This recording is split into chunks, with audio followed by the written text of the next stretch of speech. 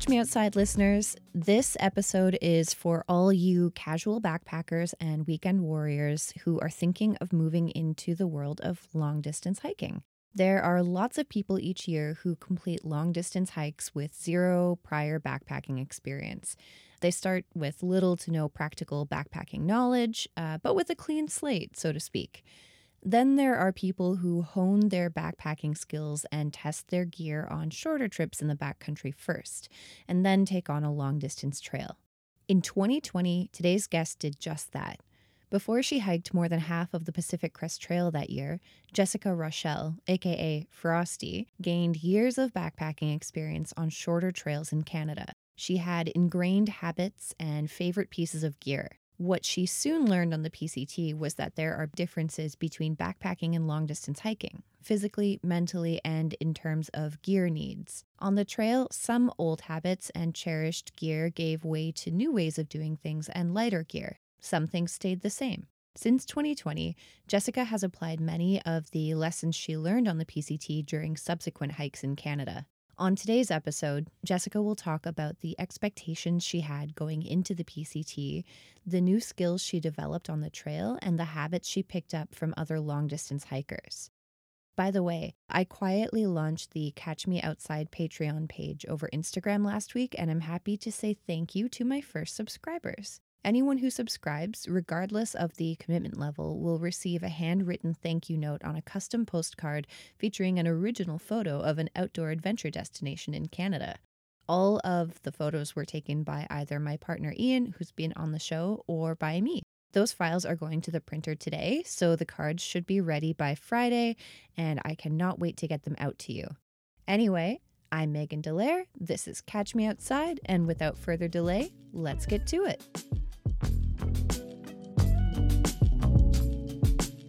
Okay, well, really glad you're on the show today. So you reached out to me right before your East Coast Trail hike, which was what inspired me to do that episode. Although the timing worked out that I did it before your hike, but since I didn't get to interview you on the episode about the East Coast Trail, how was your hike? Can you tell me about it? Like, what were some of the highlights, lowlights, overview? Yeah, it was great. It was so much fun. First of all, I've never been to the East Coast of Canada, or I haven't been to the East Coast of North America at all.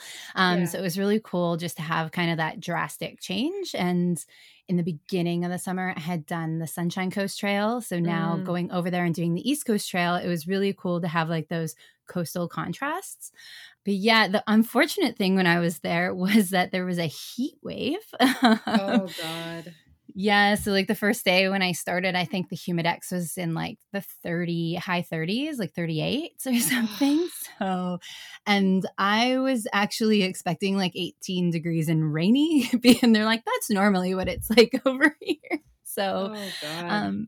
Yeah, and like the thing was that even the winds wasn't cool. It was all warm inland winds. So that was pretty challenging. I think on my third or fourth day, I got really sick, got some like heat exhaustion and stuff like that. So that I would say was the lowest part of the trail was, just being sick while trying to hike. And it was kind of brutal, but the humidity will really get you.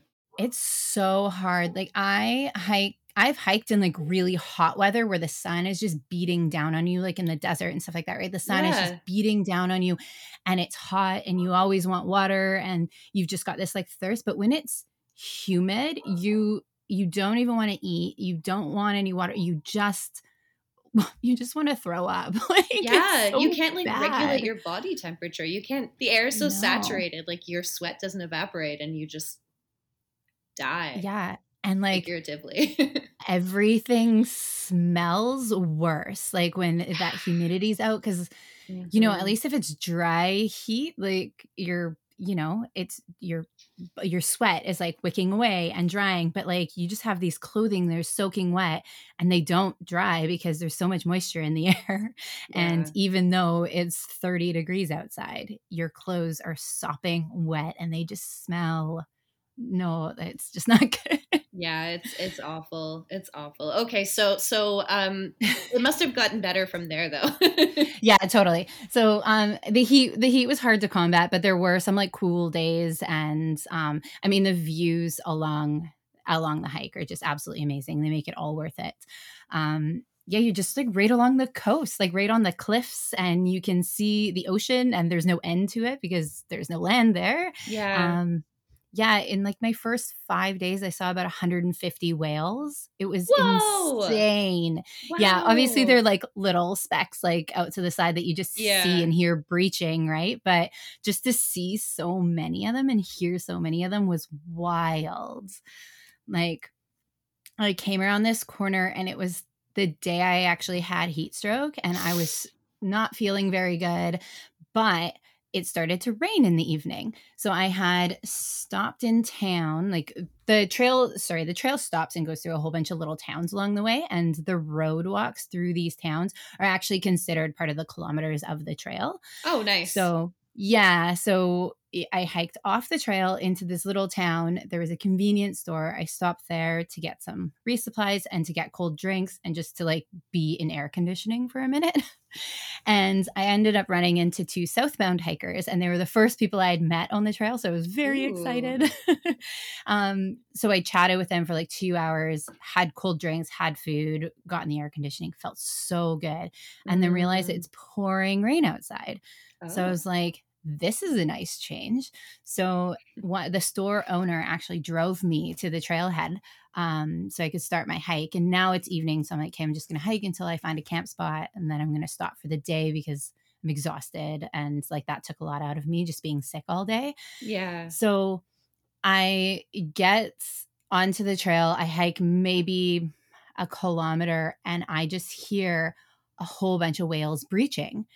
And I'm like, oh my God, I Ooh. need to find like a lookout. I need to find a lookout because I was kind of in the forest at the time. And I get to this lookout, and there, I kid you not, are about 50 whales. And it's just like one breaches, another one breaches, fins, tails, Whoa. like one jumps. Like it was crazy. So I don't know if the rain like brought something to the surface or whatever, and all the whales came to the surface to Oh. feed, or if I just lucked out and that bay just like happens to like have things that they like to eat in it. But it Wow. was such a good way to end such a crappy day. Oh my yeah, well, yeah, So, heat exhaustion is no joke. And yeah. what kind of whales are we talking about here?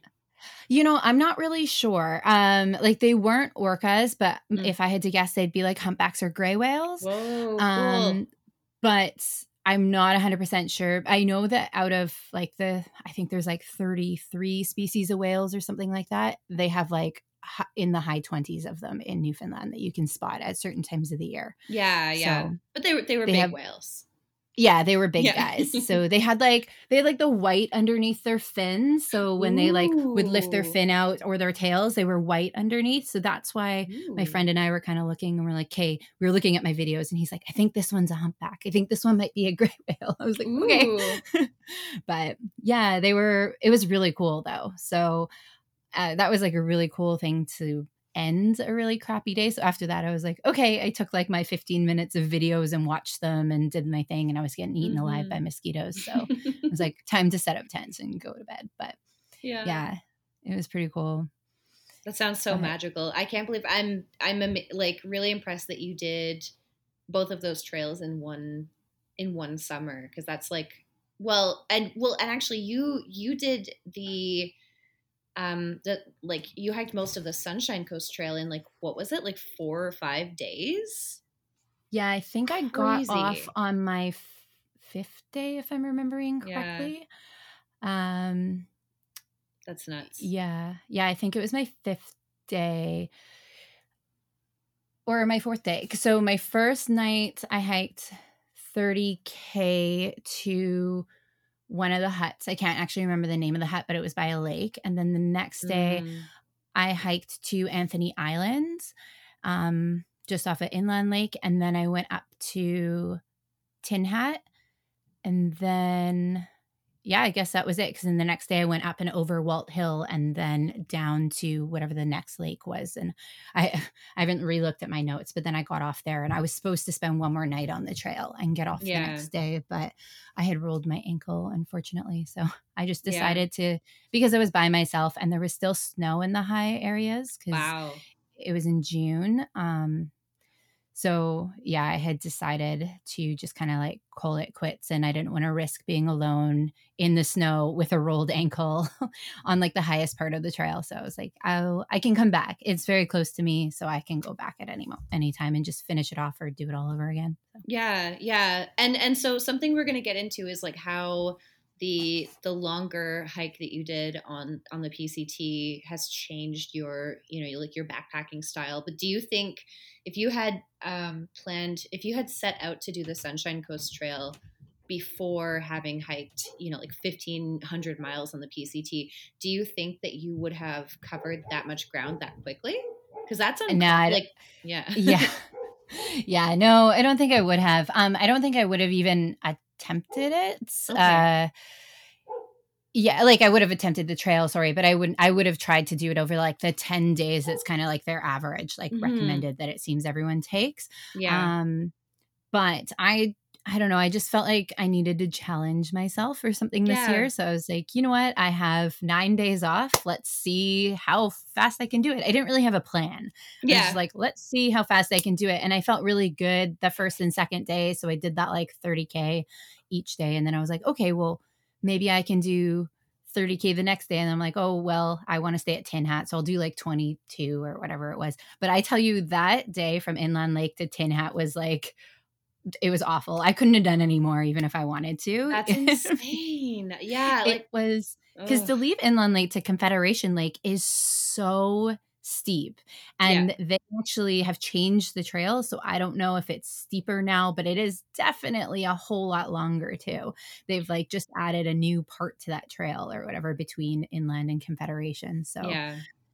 and then coming down off of Tin Hat was so like um, overgrown, and there was like a lot of like wind Mm, blown like trees and stuff like that that they hadn't quite got to yet to right. cut things down. But the trail maintenance though was great in the spots that they had gotten to that year. It was Yeah. still quite early, right? We had a late winter, so it was still quite early.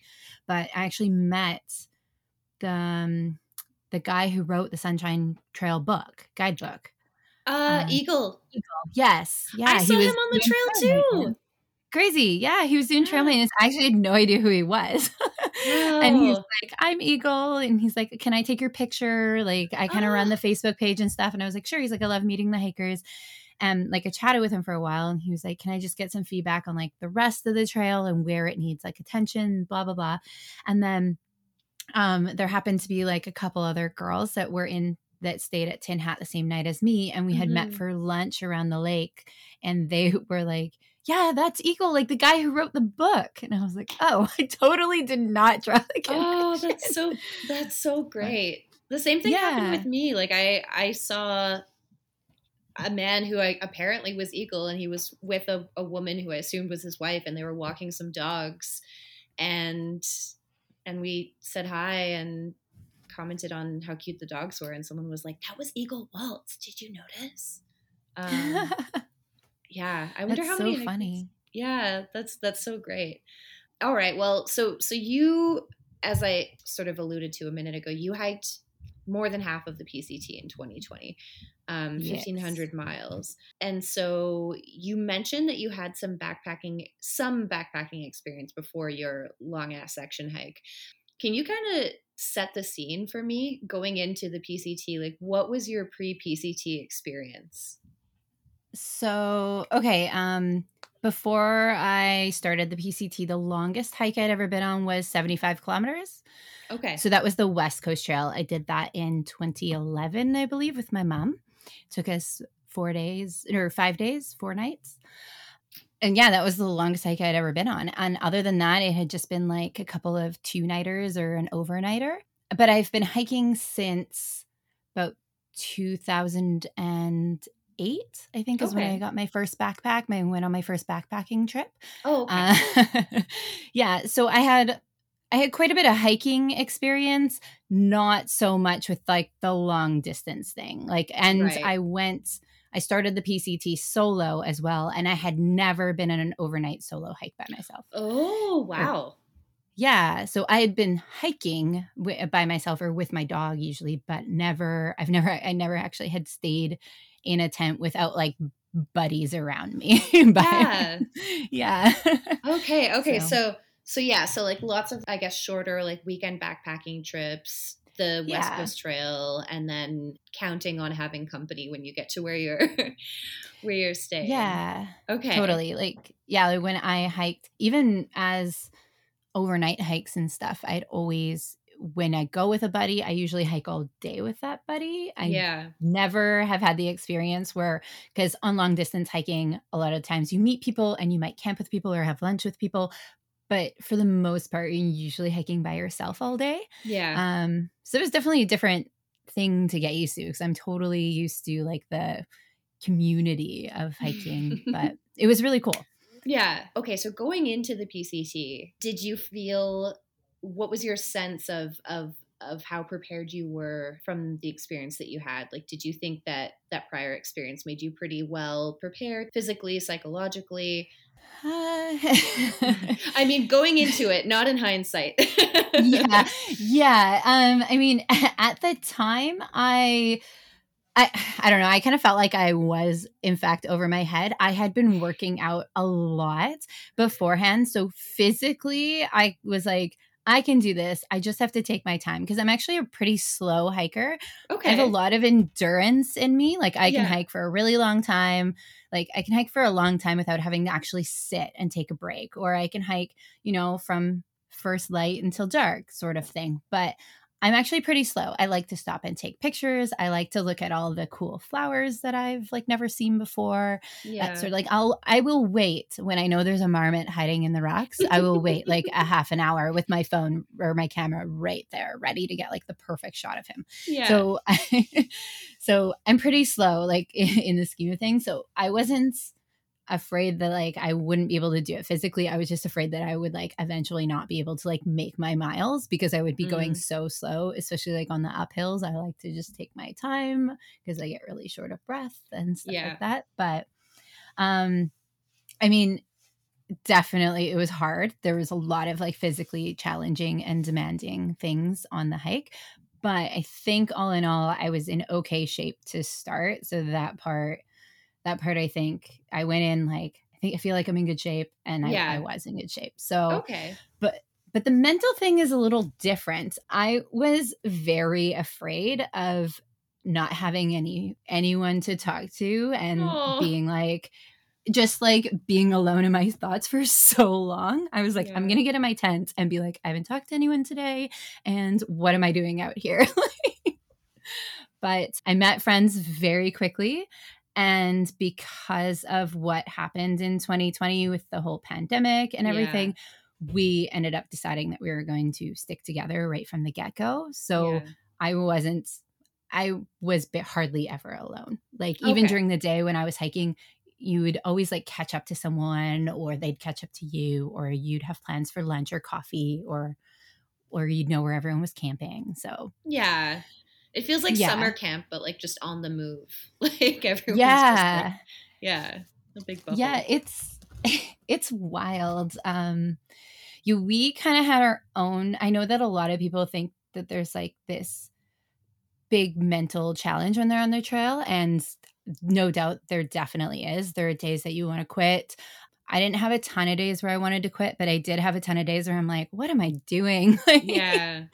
Like this is so hard, but yet it just feels so right being out here. And I mean, it's easy to like think that maybe you don't want to be there like when it's a really hard day, but at the end of the day you're like, nope, I'm here. I'm still alive. I'm here. I want Yeah. to be here. I don't want to go home because the pandemic's happening at home. So Yeah, no, that's fair. And so when we've talked about like your hike, you've described yourself at the time as like a super rookie hiker. So I'm curious to know like did you go into it knowing like I only this trail can prepare me for what this is like? Or was there actually a point where you were like, oh, I'm not as prepared for this as I thought I was, or something like that? Like, did you have like a humbling moment early on, or was it all a pretty pragmatic approach from the start? Yeah, it's interesting because like I didn't not necessarily that I think I was like a rookie hiker, but definitely when it came to through hiking, Right. I'm not a big gear junkie like a lot of these through hikers are. I was definitely nowhere near an ultra light or even a lightweight Yeah. hiking. I was like super proud of myself because I was like, my backpack only weighs like 20 pounds without any food in it, but that's a lot of weight. I was like, that is way better than when I went and hiked the West Coast Trail. My backpack was like 45 pounds. But Yeah. um, but to me, I was like, this is my gear. I have been hiking with this gear for like 12 years, basically. It all works great. I love it. Like, so why would I buy new stuff just to Right. save a pound here, a pound there? But after hiking it, I was like, yeah, like there's a reason why people go ultralight on a long distance hike like this. So slowly but surely, I did swap some things out for Ah. ultralight gear. But not all of it. Like my friends kind of made fun of me because I had a really big pot or because my tent was really big. But I was like, but these are what I like. Like I like having a Hmm. big tent because I like having all my stuff inside of the tent with me. I don't want to leave it in the vestibule. Or like my pot. I liked it because when we did have these big communal dinners, we could make everybody a hot chocolate in one pot sort of thing. Like Yeah. and also, it was really helpful when hiker hunger came on and you're like, I need to eat everything. How many packets of ramen can I fit in this pot? Yeah, same. Yeah, something like that, right? So, I mean, eventually I got rid of my pot because I went and I cold soaked, Oh, wow. um, but yeah, so there were some things that I like swapped out and some things I didn't. So my gear was definitely like, it definitely made me feel like a rookie, like looking around and seeing all these other people who this was their first through hike and they had all these like technical sort of stuff. So I kind of like watched people that I was hanging out with and camping with, and I was like, "Ooh, I like that. What do you like about that?" Like, you know what I Yeah. mean? So How's that I working kind for you? of, yeah, I kind of took some like tips from other people, what they liked or didn't like, or just watched, and I was like, "Ooh, I would not like that." Like I watched people setting up their duplex tents, and it's very similar to how my tent was at the time, but I was like, I just don't like it. Like I don't know why. It, I just really didn't like it, and I'm not sure why, because I've never had a duplex. I've never had an issue with, no one had an issue with theirs on trail. Maybe I just Yeah. didn't like it because everyone else had them. I don't know. I feel that. I have a lot of things that everyone else has as well, but then every now and then you just like arbitrarily pick something and you're like, that thing is too popular. I don't want it. Yeah. I mean, yeah, the tents, I don't know what my bone was with that tent, but I did like get the same, my backpack broke while I was on the trail. So Oh I did no. end up getting the same backpack as one of my friends because it was convenient. I knew that I could get it shipped to me and he was about my size. So like the shape wise, I could tell if I was going to like it or not. So I just wore his backpack for like at camp and I was like, oh, I like this. Like, and he was like adjusting it and everything. So yeah, I had a few gear malfunctions on the trail, but Yeah, I like would, oh, sorry. no, that's okay. I'm so curious to know like what your gear was like at the start compared to at the finish, particularly because you are coming from this place of like already having backpacked and already having gear that you liked and that you know like this works for me on a weekend trip or on a week long trip, because I think a lot of people would find them like could find themselves in that situation. In your case, like what did you decide to swap out? Yeah, so first thing I swapped out was my backpack because it broke. Okay. My one of my load lifters busted Oh while we were no. climbing Mount Baden Powell in What? like hip deep snow. It just like snapped off and I was like, are you fucking kidding me? So I was like sideways. Yeah. And one of my trail friends, Alphonse, he was like, do you have anything in your backpack that you could use to fix it? And luckily, I don't know why, but I have this thing where in my first aid kit, I always carry a couple of zap straps or zip Oh, ties, whatever they're smart. called. Yeah, yeah, yeah. Um, very handy. So I was able to zip tie it. It wasn't ideal, but it was way better than the alternative of having like one loose load lifter that's just flailing everywhere while you're trying to like climb a mountain in like waist deep snow. So Yeah. that was pretty lucky that I had that. And actually later in the trail, we met this other guy, Cody, who became part of our trail family, and Mhm. he busted his zero sandal and we fixed it with a zip tie. Oh, that's So so great. yeah, I'm so gonna have to zip add zip ties ties. to my first aid kit. Yeah, man, have just a couple. Like, you don't need a bunch, but have a couple in your first aid kit. They have Yeah. saved my life more times than ever. But yeah. Okay. Um, what else I switched? So after the Sierras, I switched to cold soaking. So I got rid of my Mhm. stove and my pot and all that sort of stuff. And I just used like the Talante jar Yep. and cold soaked. Before the trail, I didn't know there was such thing as cold soaking. Like I didn't know people do that. I Yeah. just assumed everyone brought a stove. And I'm like, wait, what? I was like, but how do you drink your coffee? But then I realized iced coffee is so good. So Oh, yeah. No, it's great. yeah, just instant cold coffee in the middle of the day. Like for the most part, you don't want hot Refreshing. coffee in the middle of the day anyways. So yeah. And then like anytime I wanted something hot, I'd just be like, "Can I trade you? I'll carry the coffee if you will make me a hot coffee every once in a while we're in the snow." Like, Yeah. so your friends help you out if you ever are dying to have something hot. But um, yeah, and then I also got rid of my tent after the Sierras, and I switched over to like a bug bivy and an ultralight tarp. Cool.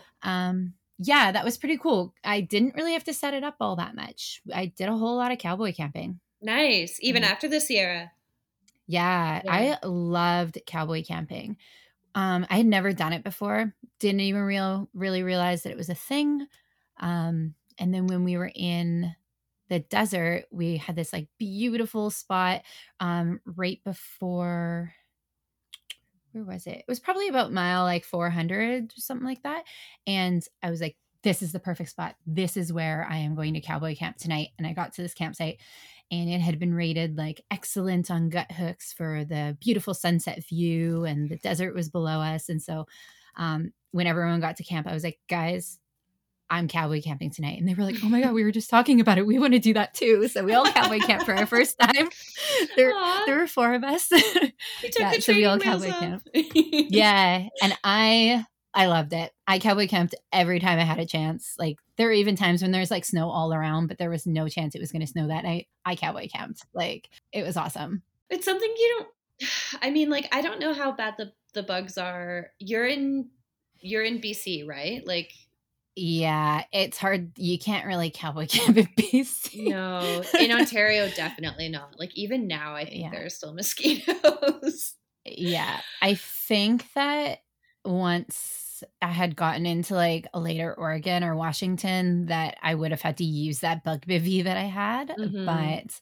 Um but yeah, it's still like really freeing even if you're just like under a tarp in a bug bivy. It's still kind of like you can look out and see things and Yeah. so yeah, it's really cool.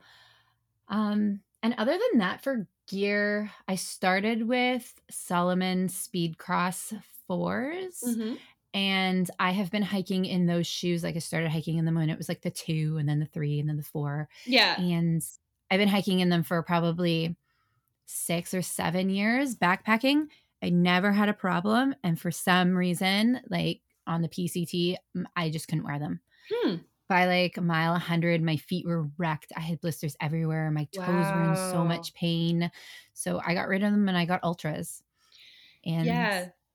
yeah, I wore ultras for the rest of the trail. I imagine you probably had like that crazy toe splay going after a while and just needed like wider shoes, right? Like, Yeah, I think it didn't help that actually when I started the trail, I had a broken toe. oh So no. yeah, I broke it like 4 days before Oh, starting. I broke it actually 2 days before I got on a plane to go down there. So, yeah, I think that was part of the problem. I think maybe my foot was a little swollen from that, and then they yeah. just caused problems but my toe recovered after I got the ultras, and all of a sudden my friends were like, "Hey, you haven't talked about your toe hurting for a while." And I'm like, "Oh yeah, Hey. I guess it healed." Like, I don't know. But Oh, that's awesome. Well, I'm glad that worked out. And yeah, I mean it's so interesting to think that like gear that worked really well for you on shorter trips just like didn't come through in the same way when you're hiking, like 20 miles a day, day after day after day. It's just like a yeah. different activity, right? Like Yeah. And I guess like different terrain too. right. So I mean, yeah, I don't know. I'm not really sure why the shoes didn't work. So now I don't hike in Solomon's anymore, which is too bad. Because I actually really liked them. But they lasted so long compared to the Ultras. The Ultras are Yeah. crap. They fall apart really quickly. Yeah. Yeah, I know. Yeah. I A lot of people really like Solomon's, but I find like, and I have some too. My feet are just like they're like paddles, though. They don't fit. They don't fit. They're too narrow for me. Yeah. But even without like walking 20 miles a day, day after day after day. Um, That's fair. so what are some other ways that you adapted to this different style of hiking that maybe you didn't expect to, just in terms of either like how you managed taking breaks or like your sleep schedule or your hiking schedule or things like that. Like how did hiking transform for you on the PCT compared to before? Yeah, it was kind of cool because I started with two people that I had met in the hostel, and we decided on the second night that we were going to basically be together until the end or until we couldn't stand each other or something Yeah. because everything shut down because of Right. COVID on like our second day on the trail. So our first day on the trail, the American Canada border closed. And our second day on the trail, there was a shelter in place in California. So we were like, oh, what do we do? Like, can we get on planes and go home? Like all the borders are closed. So we just Right. decided that we were gonna be together. So it was, and luckily they're like, I love them. They're still really good friends of mine. They came and visited me this summer, but luckily they are like the most easygoing people out there. And so we basically were just like, hey, what are you guys thinking for tomorrow? Like, and the night before, like Alphonse and I would just kind of like look at the map and be like, well, this looks like a nice camp spot. Or do we think that we can make it Mm, 20 miles tomorrow if the elevation gain is like this much or what have you? So there was a lot of teamwork, which is pretty cool because I'm so used to me being the person who knows more about the hikes when I go out with people. Usually I have people who are not as comfortable hiking or backpacking, and they're just like, we'll just do what you do, and if we have to stop earlier we can just stop earlier kind of thing. right. And so it was kind of cool to have like a bunch of like heads like looking at the same information and like all deciding together what we could do. So we'd be like, I'd be like, I can do a 30 tomorrow, and Kit will be like, I can't do a 30 tomorrow. So we'd like work out based on that, and we'd be like, okay, well, what if we did like 25, and then we can make it to this beautiful lake and you can go swimming, Kit? And she'll be like, oh yeah, I want to go swimming. So then we do that. Then we kind of just like find a place where, that look nice. We'd look at gut hooks all the time, and we'd look through all the photos and all the like comments and stuff. And we would just be like, this looks like a really great place to have lunch because there's a swimming hole. We were all about the swimming. Like, I Yeah. didn't necessarily want to go swimming, but I love like dipping my feet in the water and stuff. So, It and helps. doing laundry. Like, Yeah. so yeah, it was kind of cool just to like go with the flow, and every night just kind of be like, okay, what are we going to do tomorrow? And really all we had to plan ahead of time is how many days in between our town stops we need, and then kind of within those days we could kind of plan like, do we want to do 20 today and 30 tomorrow, or we want to do 225s or what have you. So Yeah, so I yeah, guess it was like kind of neat. a lot of flexibility and not necessarily like I feel like with shorter hikes you do pretty much sometimes it feels like all of the planning from home first, especially if you have to make reservations and you have to like pay for in Ontario, like provincial parks in Ontario, you almost always have to reserve in advance. You have to pay for parking, like you have to, you basically get your meals ready in advance. Like everything is pre prepped and then you just show up and follow your plan. But this is Yeah, so that's the different. same as in BC, right? Like everything, like the Sunshine Coast is an anomaly. I don't understand Yeah. why you don't need a permit for that trail. But the only thing you have to book is like your start date or your end day if you're going to start in the south. But Yeah. other than that, you can kind of just go and then you can just walk onto the ferry. Like when you're done or whatever, you can just go with the Yeah. flow. You don't have to reserve anything. But most of BC, like you said, in Ontario, you have to reserve nights and everything. Even like that's why I really want to do the Great Divide Trail, but it just seems Mm. so complicated. So Oh, daunting. Yeah, with all the reservations. yeah, and I was like, "But what if," like, I know I've been on the trail, I'm like, "But what if I can't do 20 kilometers that day? Like, what if I can only do 10 or whatever? Like, what Yeah. happens?" So, I I don't know, that the nice thing about the PCT is, like, I was very concerned before going because I did think, like, I don't have any plans and, like, where I'm gonna stay, and I was like, "There's no way you can make a plan of where you're gonna stay all these like, camp all this way." And so I was just like, okay, I'm just going to like estimate where I need to get resupplies. And Hmm. so I know when it's coming up, like, oh, this is a town I can get a resupply in. So I Right. had a little bit of a, like in my head, I had kind of done all California of where I wanted to like get a resupply if it was accessible because during COVID, there was like roads that were even closed that you couldn't get up or down. Right. So Of uh, course. yeah, and in the Sierras, because we entered so early, there was roads closed because of snow and stuff like that. So, um, I kind of in my head had a little bit of an idea of where I wanted to resupply, which came in pretty handy because we did end up when we got stuck in towns because of snowstorms and stuff. We did end up like planning where we were going to go for a resupply, and we would like ship boxes up so we Right. could lower our impact in the towns because we didn't want to spend too much time in towns because of the shelter in place and all that sort of stuff. So Yeah, and just to go on a little bit of a tangent, like, did you have a hard time kind of deciding whether to stay on the trail or not, or like, did you face like blowback or anything like that from people who were like, oh, why, like you shouldn't be on the trail or anything like that? yeah, so a lot of a lot of the blowback that we got from people that we shouldn't be on the trail was all on the internet. Oh, let me guess, the Facebook like PCT class of whatever 2020 Facebook group. Yeah. Yeah, or even I didn't experience this because I didn't post a whole lot in the beginning of my trail, but a lot of people who were like YouTubers and stuff who like were very public about their Mm, trip got a lot of scary messages like all over Instagram or on their YouTube mm. channels or whatever. Um, I know Brian Without Borders. I don't know if you've seen his stuff, but he, uh, um, I heard that he had actually gone home because of some of the comments that were left Oh on my his YouTube and God. stuff. And like, I never did meet him, so I don't know if he was already thinking about going home, and it just made it that much easier. I'm not sure, Yeah. but we had just heard through the grapevine that like some of these people were getting like pretty intense, like scary messages from people online. And but we never experienced that at least my group didn't experience that at all in a face-to-face setting. Everyone we met was like, we're so happy to see that people are still hiking the trail. Like this is the best thing you can be doing, like staying away from people and being in nature. Like and a lot of people from most people who were telling us this were like nurses who were out on a day hike or people who were working in the medical field. They were like, Yeah. no, stay out here as long as you can. Yeah. Like this is great.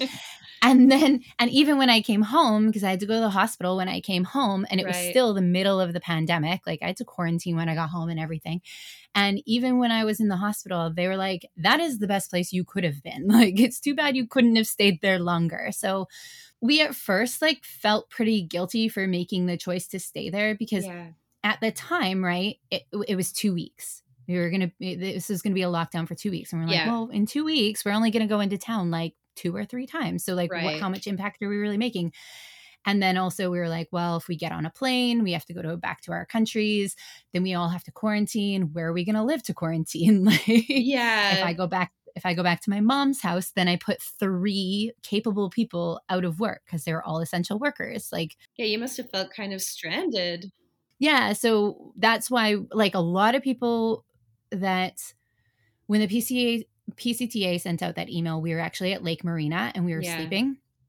Oh, wow. And someone came around. Well, I don't know if we were sleeping when the actual email came out, but when we found out, because someone got reception, someone who claimed to be a trail angel came around, waking everybody up, telling us to get off the trail because the PCTA doesn't want us there anymore. We're not allowed to be there. Whoa.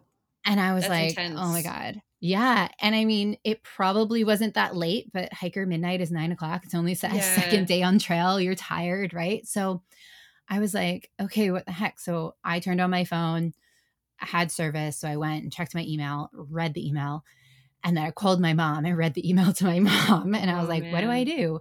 And she's like, just don't be the only person out there and call me and tell me what you're going to do. So I'm like, okay. So I hang up my phone and then I hear Kit and Alphonse in the tent, like 10 feet away from me. And they're like, Jess, was that you talking to your mom? I'm like, yeah. They're like, what are you going to do? I'm like, well, I'm not really sure like how I'm supposed to get home from the States when the borders are closed. They're like, yeah, that's what we were thinking too.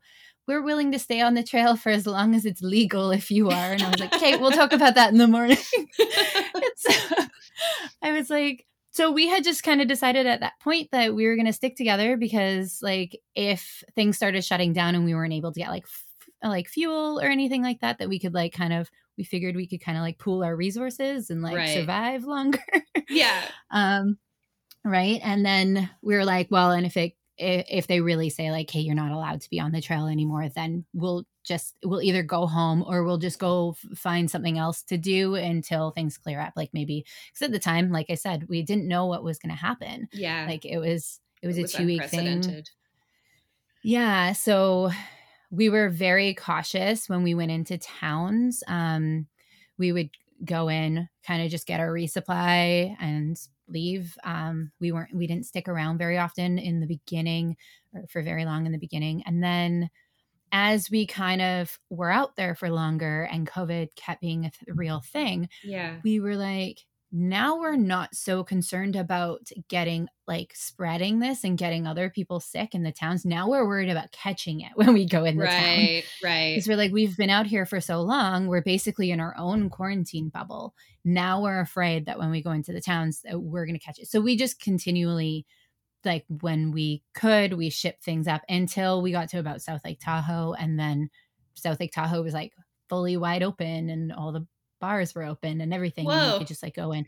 So it was when things were starting to relax again until there was like another little wave, I guess. I'm not really sure. But it was kind of interesting how all the towns were kind of dealing with it. And we had heard on the internet, like, this town doesn't want you there. So then we were like, okay, well, I guess we'll send a box to that town. And then we get there and then we find out it's like totally the opposite. Everyone's like, oh, wow. Are you going to go stay at this guy's hostel? Or like, this is the best grocery store. And we're like, well, we just like shipped a box here and we're just going to get it and leave. Yeah. Aw. So, and yeah. then, So like it kind of changed. Sorry. No, that's okay. I was going to say it just kind of changed like the town dynamic experience in the beginning. But we did get to experience lots of like crazy town things like later on when things settled down a bit. So yeah, no, for sure. Yeah. Later that summer things kind of normalized a little. For a while anyway, until the fall. Yeah. Okay. Well, okay. So, I mean, I'm sure pandemic aside, I think the pandemic though helped us, like when it came to the mental thing about like, I want to go home, this sucks. It was like, well, I can't go home, so I'm just going to suck it up and be out here, right? Yeah, like home is going to be so much worse than this. Yeah. So honestly, like when people are like, it's a huge mental game, I was like thinking back on it about the mental struggle. And I was like, I think the biggest mental struggle I had was like, do I have to wake up and hike? Can't I sleep in? Like, I mean, and while you're hiking, when things are really hard or really scary, then I'd have like a little bit of a breakdown. But by the end of the day, it was fine. And I was ready to do it again tomorrow. But it's such a cliche, but like the worst day on the trail is better than the best day at the office or whatever. Oh, 100%. I remind myself of that when I'm like, I'm so lonely because I've been backpacking by myself for days or whatever. This is still better than when I'm at home daydreaming about it. And I miss it. I think the biggest mental game was coming home and just like, because I couldn't finish. So I came home. Yeah. And I'm watching all these people I met on the trail start finishing. And now I'm like, it's 2 years later and I still like obviously haven't finished. And I'm like, this is just so sad. I wish I was Oh, I had really hard like post trail depression, I guess they call it. I'm just gonna call it FOMO, but like I've yeah. been pretty much since the trail. I'm like, how do I get paid to just go and do long distance hikes Yeah. Well, for I half noticed. the year? Well, you've entered the blogging game now, so that's like Yeah, that's a step in the right yeah. direction. I think that I really like writing. So I actually wrote a book about the PCT, my experience Oh, on it and what happened to me, but I haven't, it's not published yet. I okay. just finished writing it. I'm just looking for someone to edit it now. But Is it like memoir style? yeah, it basically just like, yeah, it takes you through like my journey on the PCT and a little bit of like the beforehand and then kind of like how the world just like collapsed. And I was like, I actually left a week early to go do the PCT because I wasn't sure what was going to happen with the border. And thank God I Yeah. did. Oh my So, God. yeah, it was a little bit of like crazy beginning. And then it kind of, unfortunately, I had to come home because I got injured on the trail and I needed to be Yeah. hospitalized, even though I didn't know I needed to be hospitalized. But Yeah, you yeah, were so sick, right? But you didn't realize how sick you were. yeah, I had a lot of pain in my shoulder and I thought that I had just because I have like an old injury in my opposite shoulder. So I thought maybe I was just like overcompensating and it was like really like starting to bugger up. And then I just got like slower and slower and I got behind my group and I was like throwing up and I couldn't keep food down and I was getting really weak. And then my group, I hadn't seen them in a couple of days and I messaged them when I got reception. Every time I got reception, I'd like message them like, I'm going to camp here. Like, cause I knew where they would be camping for the next couple of days. And we had Right. plans to go into South Lake Tahoe. And finally the day before they were getting into South Lake Tahoe, I was like, I have to go home. Like I have to get off the trail right now. So I didn't tell them I had to go home, but I just told them like, I'm going to get a ride to South Lake Tahoe from wherever the next like, exit from the trail is. And Yeah. I met this couple who were doing like a little week long section hike and they were getting off the next day. So they were like, well, if you keep going, like, um, our car is parked here. This is like the make and model. Like you can meet us there in the morning if you want to. But it ended up that we camped together at a campsite. So I just Okay. kind of like hiked out with them the next day and they drove me to South Lake Tahoe to meet my friends. And then I called my mom crying and got her to figure out how to get a flight home in the middle of a pandemic. Oh my God. So you didn't even bother with like a hospital or urgent care in South Lake Tahoe. You just like sucked it up No. till you got home. Yeah, Oh my I God. was like I was like, I know this is not something that if I walk into a clinic that they're going to be able to like fix or diagnose. I need Yeah. scans of some sort. Yeah. And there was no way, like the hospitals were so overwhelmed in Yeah. California during COVID. And I was also like, I had health insurance, obviously, but I Mhm. was nervous about going into a hospital in the States for something I had no idea what was wrong with me or what That's recovery fair. would be like. Because I actually thought it was an injury. Yeah. I thought it was an injury. And then I was like, are they going to like make me put like a $10,000 down payment on my credit card to go into the hospital? Like, I had no idea. I'm like, I barely have any Yeah. money left on my credit card because I've been hiking for how long. And so I was just like, I'm just going to go home and get like the hospital system in Canada to figure it out. And they did. I had great doctors and they got me better. So that was good. And I did have to be hospitalized for like 8 days. Oh my So God. Can I ask yeah, like what happened? Like what causes like shoulder pain but also vomiting and then puts you into the hospital for 8 days? Like I had an infection. So so this brings up another one of your questions that you had with your okay. very last one. What is my trail name? Yes. Or how did I get my trail name? So Yes. my trail name is Frosty. And just before Kennedy Meadows North, I can't remember the name of the pass, but we all decided it would be so fun to exit the Sierras while glissading down the mountain. Oh So I great. Yeah, just slide right yeah, out. yeah. I mean, there was so much snow. We had been glissading like the whole time. I picked and choose when I was glissading because I was like, I'm not going to do it in shorts because that hurts. I'm going to do it only on days I'm wearing leggings. And of course, this last day in this year is it's so hot outside, but there's so much snow and I'm wearing shorts. So I'm like, well, everyone else is doing it in shorts. I'll do it in shorts. I'll just suck it up for this one time. I ripped all of the skin off of my ass cheeks. Oh, God. Oh. Yeah. So all the skin, I have this road rash on both my ass cheeks that is so bad. It took like 2 weeks to heal. And even then, one of my cheeks healed. The other one took forever. Pretty sure they got a little infected.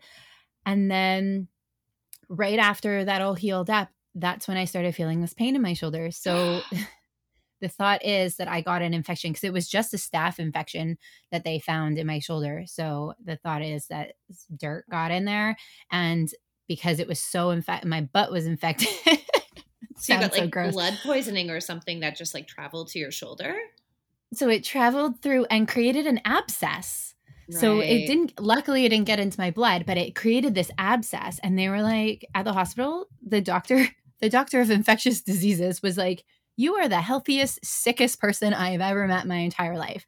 He's like, because I had to come home. So I had this huge like hump on my shoulder. So I thought I had like dislocated my shoulder blade. I'm like, I don't even know how you can do that. So I come home. They're like, we don't care that you're sick. You have to quarantine. You're not allowed to go to the hospital. So I'm like, okay. So I had to quarantine in a trailer in the front of my mom's house. Whoa. Because if I went in the house, they would all have to quarantine with me. So I quarantined in my little trailer for 2 weeks. I had I had a doctor's appointment through Zoom or whatever. She was like, yeah, unfortunately for an injury, like it's not like high priority. It's not, high priority. It's not enough for you to break quarantine to go to the hospital. You can't do that. So I was like, okay, because like I didn't have a fever or anything. So I was like, okay. So I was in pain for 2 weeks. The day I got out of the hospital, they hadn't set me up an appointment for an ultrasound. Sorry, the day I got out of quarantine, they hadn't yet set me up with an ultrasound appointment. So I was like, screw it, I'm going to the emergency. So I went to the emergency. They did an x-ray. The emergency doctor was like, your shoulder blade is winged out so much, but I cannot figure out why. He's like, I have no idea why. He's like, so I'm going to set you up with an orthopedic surgeon. So another week goes by. I now have an appointment with the orthopedic surgeon. I'm like chatting with her. She's like, hey, this is like weird. It could be this. It could be this. It could be this. She's like, but all those things are like very rare and weird. Like, so she starts asking me all these other questions. And then I'm like, well, I actually have been waking up with night sweats, which is like super weird for me because I'm always freezing cold. Yeah. So she's like, okay. She's like, well, that's a fever-ish symptom. She's like, so we're going to send you for blood work. So she sends me for blood work. She calls me back later that night. She's like, Kay, you have to go in for a COVID test tomorrow. She's like, just because it's brand new thing and we don't know what it can cause. So go in and let's rule that out. She's like, and then you're coming in here at 10 o'clock for a CT scan.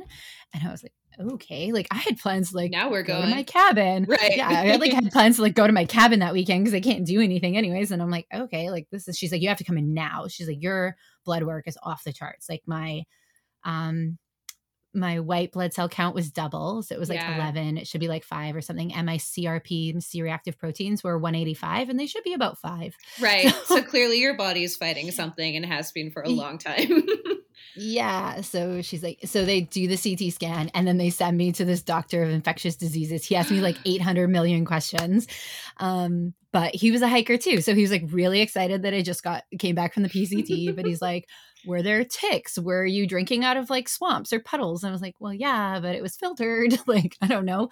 So anyways, it ends up I just had a basic staph infection that created this like massive abscess. So he's like, you've probably been living with this for about 6 weeks. Oh, God. They drained 1.2 liters of fluid from my body. Oh my God. Yeah. Mostly from that abscess behind your shoulder blade?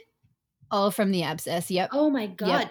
Yep. Is your shoulder blade messed up? Like, did you need physio to like get that back to where it should be or? No. So I did need physio, but they told me that because I have my personal training certificate, my yoga teaching certificate. So they told me if I didn't want to go to physio, that if I just went back and did my like routine at the gym and just slowly worked up to it, that it should be fine. Yeah. Because things were just like stretched out, but nothing was damaged. Right. So right. they're like, it'll just be weak because you haven't been using it. Some things might be a little like stretched out or whatever, and it seemed to get better pretty quickly after I got healthy. But yeah, I was in the hospital for like 8 days, and then I had to have a PICC line in my arm to administer antibiotics to me 24 hours a day for another like 30 days after I got out of the hospital. Jesus.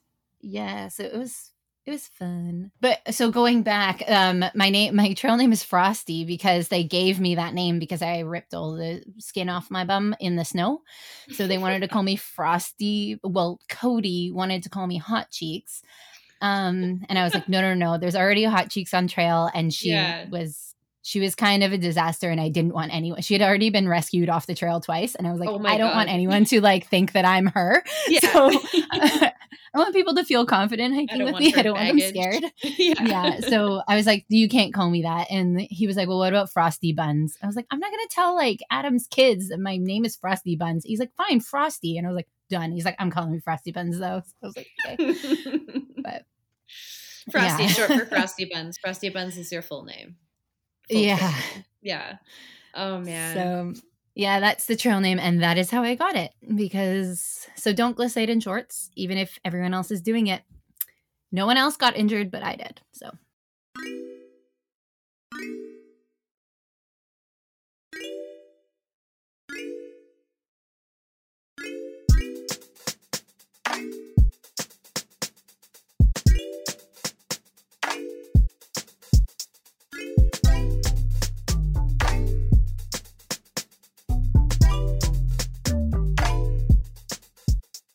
So you survived the PCT. You've got your new name. You've got, I mean, this was a couple years ago now, but you've got the gear that you swapped out. What are some new habits or styles of like hiking or backpacking that you've adopted now? Yeah, it's interesting because like my pack's a whole lot lighter now. Okay. Even though I switched some things out on the PCT, I still ended with like it being significantly heavier than a lot of other people's. But like since I've been home, I got a new tent. So I no longer have my 2-person backpacking tent. I now have a Gossamer Gear, the one. Oh, me too. I love that tent. Yeah, me too. I've only used it on the Sunshine Coast and the East Coast route, but it held up for both sides of the country, so I'm sure it's great. Nice. Yeah.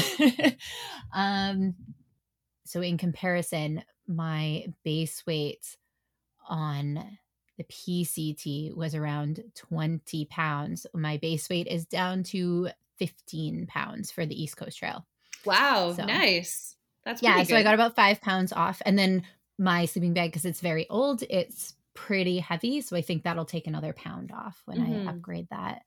So I'm not like ultralight, but I'm getting there. Okay. So gear changes are shifting, or gear changes are happening. What about like the way you pace yourself or the way you break up the day or whatever? Has that been consistent throughout, like since before the PCT, through the PCT, and after? I kind of just go by the day. Like, and just kind of, I wake up in the morning, see how I'm feeling. Like the day that I had heat stroke on the East Coast Trail, I stopped I stopped whenever I needed to. I was just like, okay, I can't go anymore. I stopped. So I probably stopped every kilometer for that whole day, which was totally fine. And then some days I would hike like 12 kilometers and be like, oh shoot, like maybe I should like actually sit down for a moment and like let my feet breathe or something. So it kind of, I just judge it based on like how I'm feeling, or if there's a town nearby, then I kind of like base it on that. Like, do I want to stop in town just to get resupply, or do I want to like have lunch and an actual break there? Like there was one day where the heat was so bad that I actually stopped and like hung out in a town for like 4 hours just did touristy stuff just so I could go back hiking in the evening when it was like gonna be cooler. On the East Coast Trail? Yeah. On the East Coast Trail. Brutal. But yeah, so when I hike by myself, I kind of just like, I just do what feels right that day. I don't really Yeah. have a set plan, but I really loved what we did on the PCT. I just find it kind of boring when I'm doing that by myself to be like, okay, I'm going to stop here and have a coffee break and then stop here and have a lunch break. I'm like, no, I'll stop I when don't I have need anyone to. to Like, tell. yeah. And so I just find that part kind of boring when I'm by Yeah. myself. I'm just like in my head with my own thoughts, like walking and snacking. And then I stop for pictures or to watch like the whales or whatever. But, Yeah. um, I'm curious to know, are there like luxury? Okay, so do you still cold soak, or was that a PCT thing? I cold soaked on the East Coast Trail, which I'm so happy I decided to do that Yeah, because it was because you, so hot yeah. anyways. I was like, "Oh my god, I'm so happy I do not." I'm like, I wouldn't be heating anything up because it was just too hot anyways. It seems blasphemous. um yeah, but on the Sunshine Coast Trail there was still snow, so I definitely brought my stove. So it's kind of Yeah, a depends on the weather. I would right. honestly rather just like eat snacks all day and then have like a wrap for dinner. That's just me. Hmm. But on the Sunshine Coast, it was really nice to like get up to Tin Hat and you had been like walking through snow and just to like have a ramen meal or Yeah, whatever. So, yeah, it was so cozy. All right, so yeah. so um having again, like, I'm just so interested in this perspective you have of like being a casual backpacker before doing something like this, because yeah, there's a good mix of like people who are like that, but also people who just kind of throw themselves into long distance hiking. And like there's this sort of like trope or philosophy or whatever with like in professional settings that like if you come into something with no experience, you have a disadvantage, but then you also have an advantage because like you're not comparing your new experience to like previous experiences. And if you come into something with some experience, you have the advantage, but then also the disadvantage of like, like being tainted by past experiences. So because you have this, like you're in this, like this position of having started a long distance hike with a bit of experience already, or like with a decent amount of experience already, though not the same kind, like what are your biggest pieces of advice for people who are looking to go from like being casual backpackers to like getting into long distance hiking, because they're like Yeah. So I similar but think, different? yeah, they are similar, but they are so different. So I think like my disadvantage going into the PCT was the fact that like I know snow travel and I know snow danger, and it freaked me out because we were in the Sierras Mm, very early in the season and there weren't a whole lot of people ahead of us, and like we entered a whole month before like the Sierra entrance date, yeah, which is like I think June 10th or something like that. We Ray were Day or in there like whatever. May 11th. Oh Like my yeah. god. So and for me, I hate like I have hiked in snow a lot and I hate it. And I know I hate it. And I know that post holing, you can really hurt your feet. Like you can there could be anything below you and you actually don't know. So you could like get Yeah. your ankle caught between two rocks. You could like jam your shin with a like really sharp branch. You could do all Ugh. this stuff. You could fall right through a cave. Like so for me, I think that was like my downfall. Um for like trying to compare them, but then also too it didn't seem so like in the beginning it didn't actually seem as hard to me Mm, because I'm so used to like summiting a mountain in a day, whereas the PCT is this like gradual like incline. It looks like yeah. you look at the incline and you're like, oh my god, that looks like so much, but then you have to remember it's over like 14 miles. I mean, don't get me wrong, there's tons of like steep sections and stuff, but Yeah. I kind of thought it would be more like the Sunshine Coast Trail where it's like Oh. straight up a mountain, down, straight up a mountain, down, straight up a mountain, down. And then when I came home and the first like backpacking trip I did was the Sunshine Coast Trail, I was like, wow, like it's so easy on the PCT because now Yeah. I'm in my head thinking like that I'm like, oh, Sunshine Coast Trail, that's fine. I like climbed Mount Whitney, but no, it's like you're going up and down and up and down. It's steep, it's hard. So there's like there's pros and cons. So it depends on what your background is, right? Like some people maybe they go out on the PCT and that is their backpacking experience. Like they go out for 1 night or 2 nights. So they kind of have an idea of like Right. what those like areas are going to be like. Right. So it might not be as much of a learning curve for Right. them. Like they Right. not have to like disassociate so much. But I mean, I think that you could like as a person who's never backpacked before, you could not easily, sorry, but you could go out there and you could do it. You just have to remember to like leave your expectations behind, whether you've done a million Right. backpacking or if you've never done a backpacking trip. It's like I've like done 1,500 miles of the PCT. When I go back to the PCT, I need to remember to leave all my expectations at home because it is not going to be like a pandemic year. There's going to be a lot of other people on the trail. It won't be as quiet. I won't I won't be with the same people. So it's going to be a totally different experience. It's going to be totally different in terms of like weather and whether or not I'm going through the Sierras. I might have more snow or I might have less snow. So I think that if I could give anyone advice going in, whatever your experience is, not back, like never been on a backpacking trip or been on a million backpacking trips, is just forget about your expectations. The trail is going to, basically, you're going to go out there and the trail is going to provide for you, or it's going to make fun of you. And you will experience both of that while you're on there. And No, so, but I think yeah. that is the hardest thing, right? Is that you have these expectations and to remember just they don't mean anything. Yeah. Like, No, I think that's such a great piece of advice, and it just kind of encapsulates like everything that we've been talking about, like with gear. Like you think like, oh, I know that this has worked well for me, so I expect it's going to work well on the PCT too, or yeah. just like comparing experiences, or expecting something to be worse than it is or better than it is. Just like just I guess be as prepared as you can, but like don't Yeah. don't bog yourself down with expectations.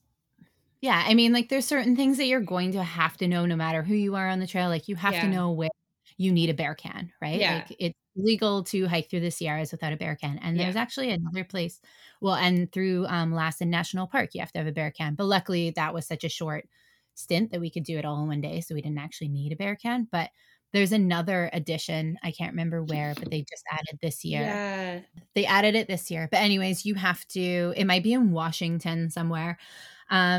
So like those are things that you're going to have to know, but you don't have to be an expert to go out and hike the trail. I Mhm. wasn't. I learned from the people around me. I learned what worked for me and what didn't. Like being an ultra light hiker, like some of those people have a base weight of like 8 pounds. Like that's just not me. I don't think it will ever be me. I like to have a pillow. I like to have 3 pairs of socks. A lot of people only have one or two. I like to have one I sleep in and two I hike in. Like Yeah. it's just how I work. So I think that just going out and doing it is the only way that people are going to learn. And like I said, whether you have backpacked a million times, you're going to find something that doesn't work for you on the PCT or something that you like better, right? Yeah. Because there's so many people from all like corners of the earth that are there. So you're learning so much. Mm. Like you're watching what other people do. You're like, oh man, I never even thought to bring that like hiking, like that sort of meal. Or Elfon showed us this really cool trick where we were at Walmart and he bought one of those like squeezy packs of like, I don't know, for babies, like the Like baby baby food? food. Yeah. Yeah, like applesauce and stuff like that are in the squeezy packs. And he ate it and washed it out and then poured olive oil in it. So that was our olive oil. Whoa.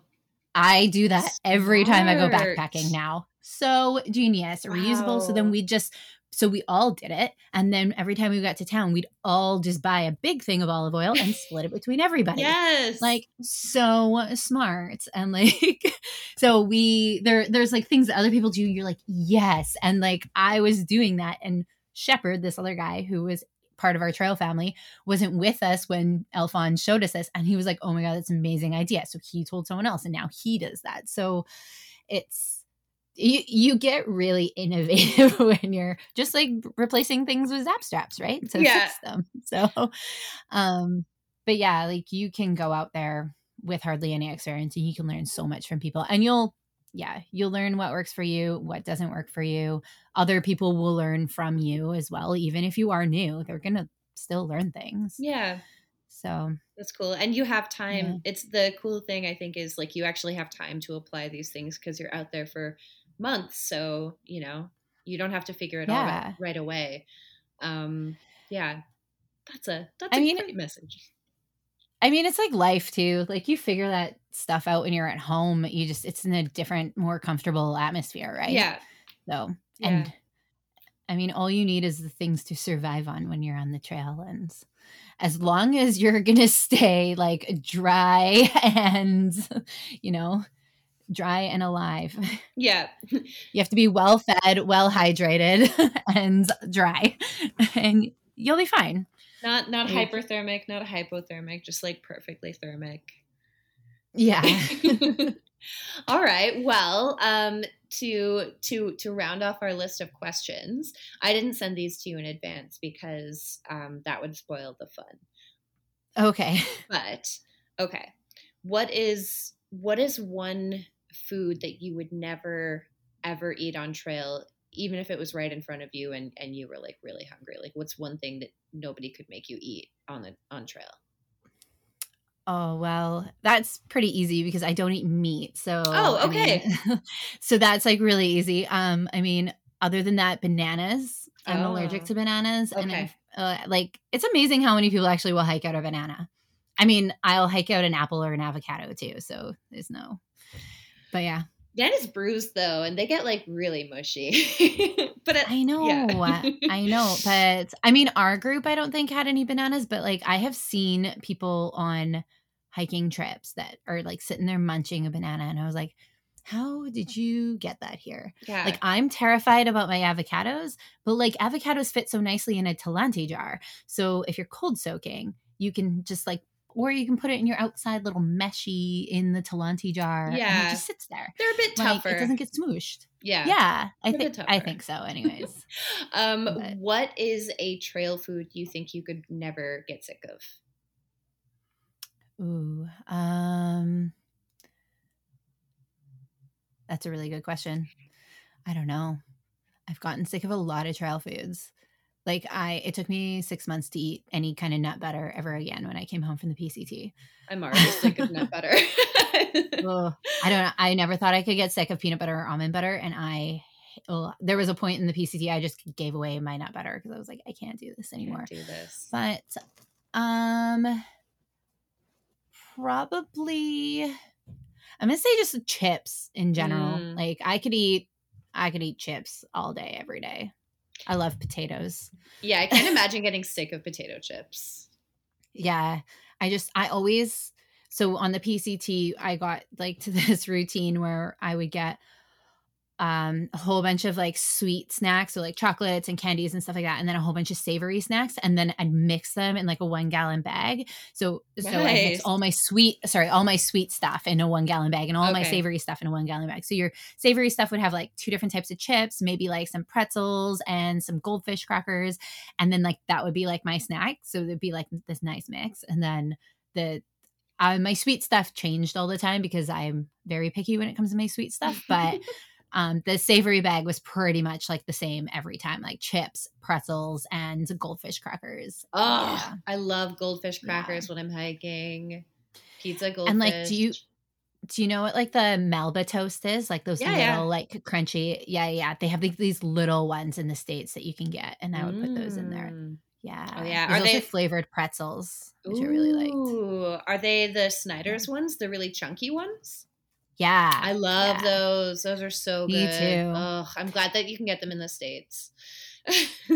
My favorite thing too about like the States was because at home, like I'm very picky when it comes to like my snacks and my sweet stuff and stuff like that.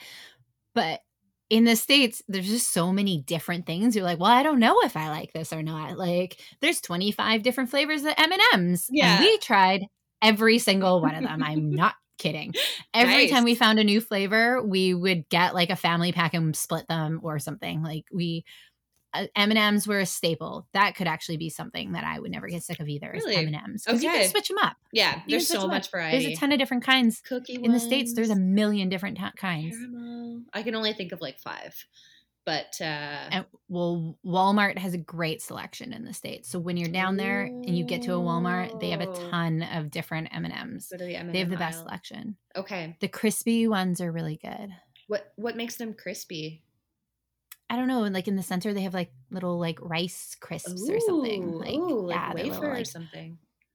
yeah, they're just very light and they're just like Mm. milk chocolate on the outside and like a little rice crisp on the inside. Oh, It's delicious. they're really good. Yeah. The Okay. coffee ones are pretty good too. They have like coffee bean ones. Oh my God. Okay. All right. Last question. What is the worst activity somebody could surprise you with on your birthday? Oh,